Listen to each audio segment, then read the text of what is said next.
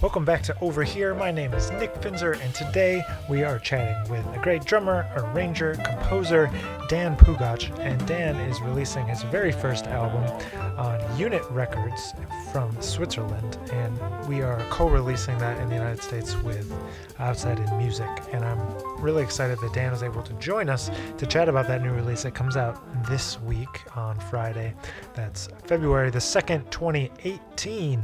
And Dan was kind enough to share a little bit of background about how he got interested in writing for a nonet, how he ended up booking his nonet, how he ended up learning all about arranging and composing as a drummer, and his journey from Israel to Boston to New York. So without further ado, I'm going to allow you to check in on our conversation with Dan Pugach. And if you prefer, this interview is also going to be posted up on YouTube with some video. So if you prefer a video version, head on over to the Outside in Music video page on YouTube, and you can check out this interview there and see Dan live and in person. So here's our conversation with Dan Pugach. All right, so I'm here today with Dan Pugach.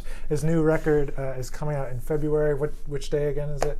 February 1st. February 1st. All right. And it's a kind of a co-release between Unit 7 Records in Europe. Unit Records. Unit Records. Unit 7. Sam Jones, you know. So Unit Records and Outside in Music is helping out with the U.S. side of things. And so, Dan, thanks for being here today. Thanks for coming over. Thanks for allowing me into your home. So tell us a little bit about the record, first of all, and then we'll kind of go into some other things. So we're releasing my very first album, and it happens to be a nonet. So this is Dan Pugach nonet, and it features Nicole Zoradis on vocals, who is a +1.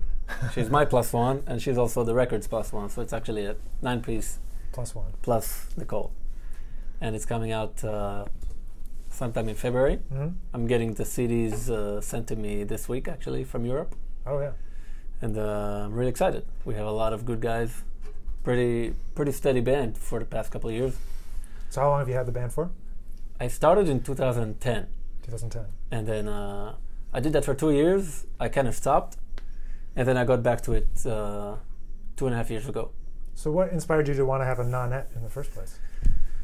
I found out about it through Alan Ferber. Okay. And then through him, I started researching that type of ensemble, like Lovano. Mm-hmm. Joe Lovano has one. And then I just like that it's compact. It's not a full big band. Right. And you still get all the colors, and you get one type of instrument of each. So like one trumpet, one trombone, one alto, one tenor, one, you know.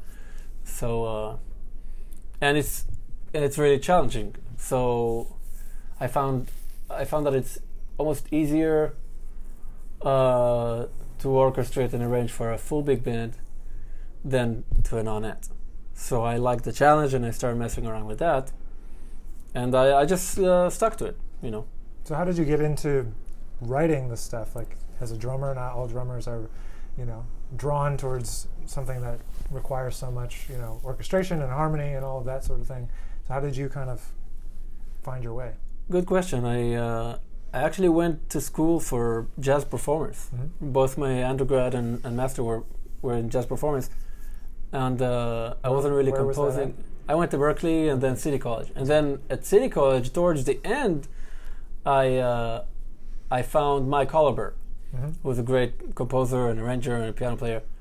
And then he got me hip to writing for a 5-horn band, Mm-hmm. you know, like a nonet with full rhythm section. So I did one attempt, and we realized I may have potential in it. Mm-hmm. So I tried to do that, and I recorded some songs, and I started performing. And then I feel like I hit a wall, where, like, because I didn't go to school for that, I didn't really know what I was doing, what my possibilities were as far as orchestration, what's the right thing to do. So I got books, and I started teaching myself from scratch, actually. So I got like basic voicings and all those harmony and harmonizing techniques and how to write for a big band. And so through studying the big band, I managed to go back to the nonet and really do it, I think, better Mm-hmm. and more fulfilling. So which books was were you checking out? I'm just curious myself. Yeah, well, it's funny because I took the Bible, which is inside the score, right? The score, yeah. But I couldn't understand anything. I was like, what is a drop 2? I don't know. Why does it matter? This? Like, Yeah. what is this? So I realized I have to go back, and I studied basic... I found Gary Lindsay's book from University of Miami. He has a jazz arranging book. I forgot, or jazz arranging techniques, something like that. So I got into that. I got the Berkeley Modern Voicings, which is basically like, this is 4-week close, this is drop 2, this is spread, this is fourths, this is, upper structure triads. And then I felt more comfortable analyzing scores. Okay. And then checking out actual big band books about the sections and the cross sections and coupling and doubling and how to write a shout chorus, how to write a soli and backgrounds and all stuff. And then I did some exercises and I was like, okay, let's try. And I took one of my Nonet tunes, Broken Blues, that's actually the first track on the album, and I wrote it for a big band. And I called a reading, and that chart was the busiest, most harmonized ever. From beginning to finish, it was like, 6 minutes with modulations and a sax soli and brass screaming. Everything harmonized and everything moving parallel, it was just over the top. So, and so you refined it from there. And so then I learned. Jim McNeely helped me. I came over to his house, and he helped me to take stuff out. And I kept reading books inside the score. Mike Tomorrow has a book. Yep. Linear Voicing, I guess, by Dobbins. Yep. Oh, sure. Yeah. There's that was my college Bible. Yeah. That one. He was my teacher. So there's also, I forgot what, Mossman, maybe Moss. He has a book too, I think, right? Yeah, it's like arranging for in the digital age or something like that. Yeah, a lot of good books. From each, I took some.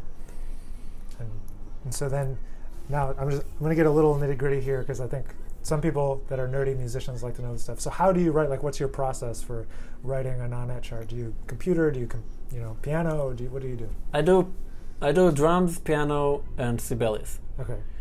And I use a sketch form. I use a couple of double staffs for brass and wind, and then I explode. Okay. But I start from the piano. So do you write it by hand? I write it by hand many times, and then I'll transfer to the computer. And many times I start on the drums. So I'll sing something, or I'll have a specific vibe or a mood or a groove that I wanna sit on. Like Brooklyn Blues is a New Orleans second line street beat kind of vibe, and that's the tune. So I started from that. Or there's one called Bellows Bellow, which is like a Brazilian vibe. So I was like, okay, I'll do maracatu, going into samba. So that's where I live. I start from grooves, and then I go to the piano, and then I go to the computer. Gotcha. And so you must have a lot of tunes now. You started in 2010, kind of all the way through. And I know you kind of have a certain concept or different concepts within the band for different types of gigs. You've told me before. Yeah. Could you kind of describe those concepts? Yeah. I've been arranging different standards and tunes that I love, like by Brecker or by Chick Corea, or pop stuff and folk stuff, and my own original stuff, and my wife's music. So the charts kind of depend on the gig. So I would tailor the band and the music to the venue. So when I play 55 bar, I can basically do whatever I want, but I want to have something that's a crowd pleaser. So it's either groovy, bluesy, happy, up-tempo-y, not too esoteric and right. Sure. But also I'll have stuff that features vocals with lyrics, so people can relate and they can, dive into my world. And then after they get their lyrics and they're happy, that's when I hit them with all those weird voicings that I love, you know. Yeah. So that's basically the game. If I play Rockwood Music Hall, people are expecting shorter songs, so I would give them more songs but shorter. Yep. Shorter solos, maybe my less jazz, like modern jazz, like with swing or like odd meters and like floating stuff. I'll give them something that's more clear, like a clear groove that I can feel the beat. I'll arrange songs by guest artists like either Nicole or other vocalists that I love in the city. Mm-hmm. I'll throw in a Stevie Wonder tune. I'll throw in a Justin Timberlake tune, but I'll still make it sophisticated and fun for me. So I don't feel like I'm compromising. Right. You know. And I feel like it worked. Yeah, it seems like it's going well. Yeah, I bring woodwinds, I bring flutes, all that. You know, like mutes. I play around with the orchestration. So the brass players hate you. Exactly. So you've been leading that band since 2010, but how long have you been in the city for? Since 2008. 2008. And you came from? Israel. From Israel. I grew up in Israel. You grew up in Israel, in Tel Aviv or somewhere else? Close to Tel Aviv, in a city called Ra'anana. It's like a small suburb. Mm-hmm. And so how did you get into playing jazz, or playing drums first and then into playing jazz?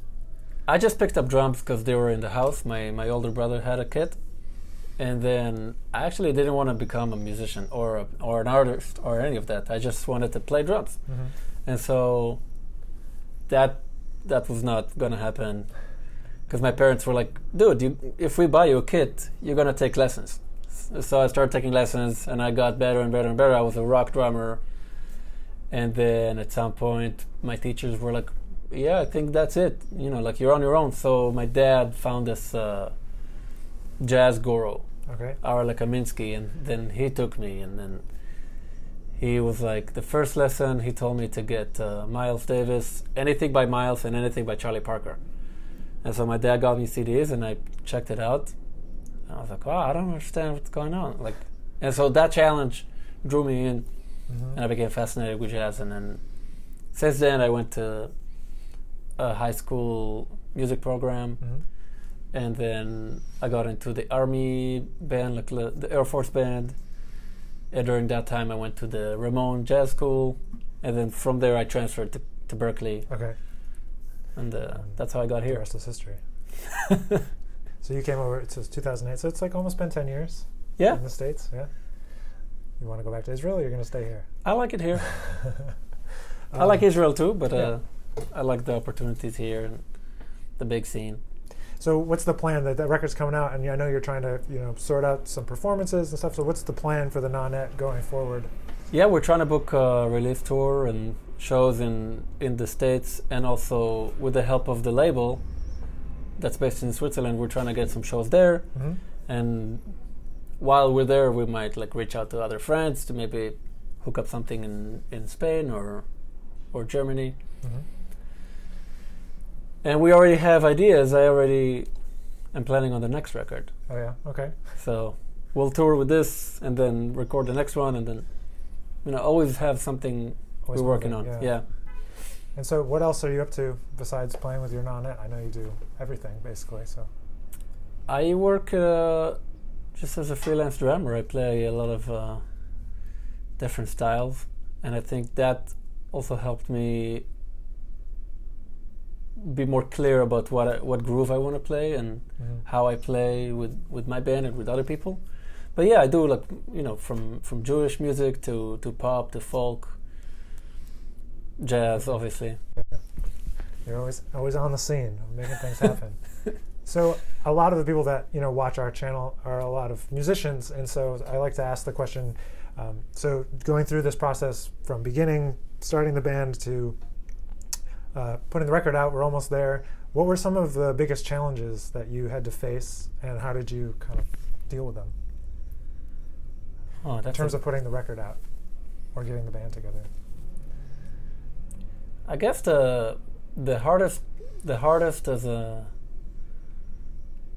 you can call it as an artist or producer is to wait, to have other people work with you and have to wait for other people to do their job. Like the label is great, but they're on their schedule. And then you have publicists, and you have a graphic designer, and you have a press release guy, and you have venues that you're waiting for them to get back to, and all that. It just takes a lot of time. So if anything I learned is to be patient and to not stop, like to just keep working on my stuff, keep practicing, keep checking out music, and keep shooting emails and keep reaching to better and better goals. Yeah. Awesome. That's all I can say. No, that's great. Would you be okay with us sharing one of the tracks?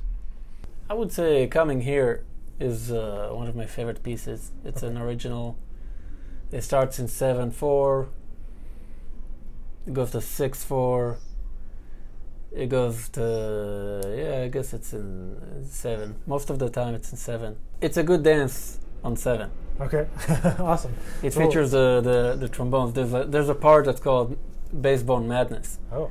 And so it's the bass trombone playing this figure with the bass and the piano behind it, the tenor solo. And then the other horns come in with like little figures, and then the alto and the trumpet are playing more figures, and it's like layered out until it explodes. So nice. You know what, and I realized that we forgot is that you haven't introduced us to all the members of your Nonet yet. Right. So on the record we have Tamir Schmerling on bass. We have Carmen Staff and Jorn Swart on piano.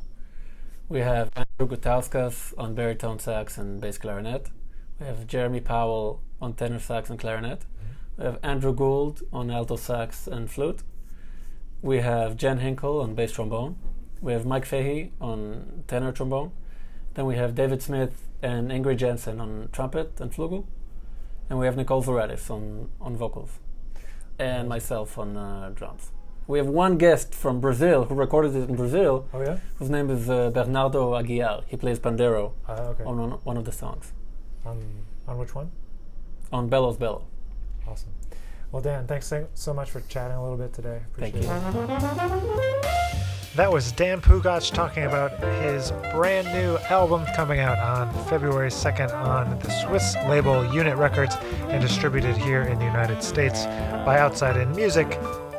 The Dan Pugach Nonet +1, and that's his wife Nicole Zoratis singing on a few of the tracks. And if you enjoyed this conversation, you're really going to enjoy what's coming up next, which is a preview of one of the tracks off of that record. Coming Here, and Dan was talking about it a little bit earlier on in the interview. So you're going to hear a little bit of a preview, and then if you like to hear more, go find it on Spotify, Apple Music, order it from Dan, or order it on Amazon so you can check out the whole thing. So as always, thanks for listening, and we'll see you back here next week.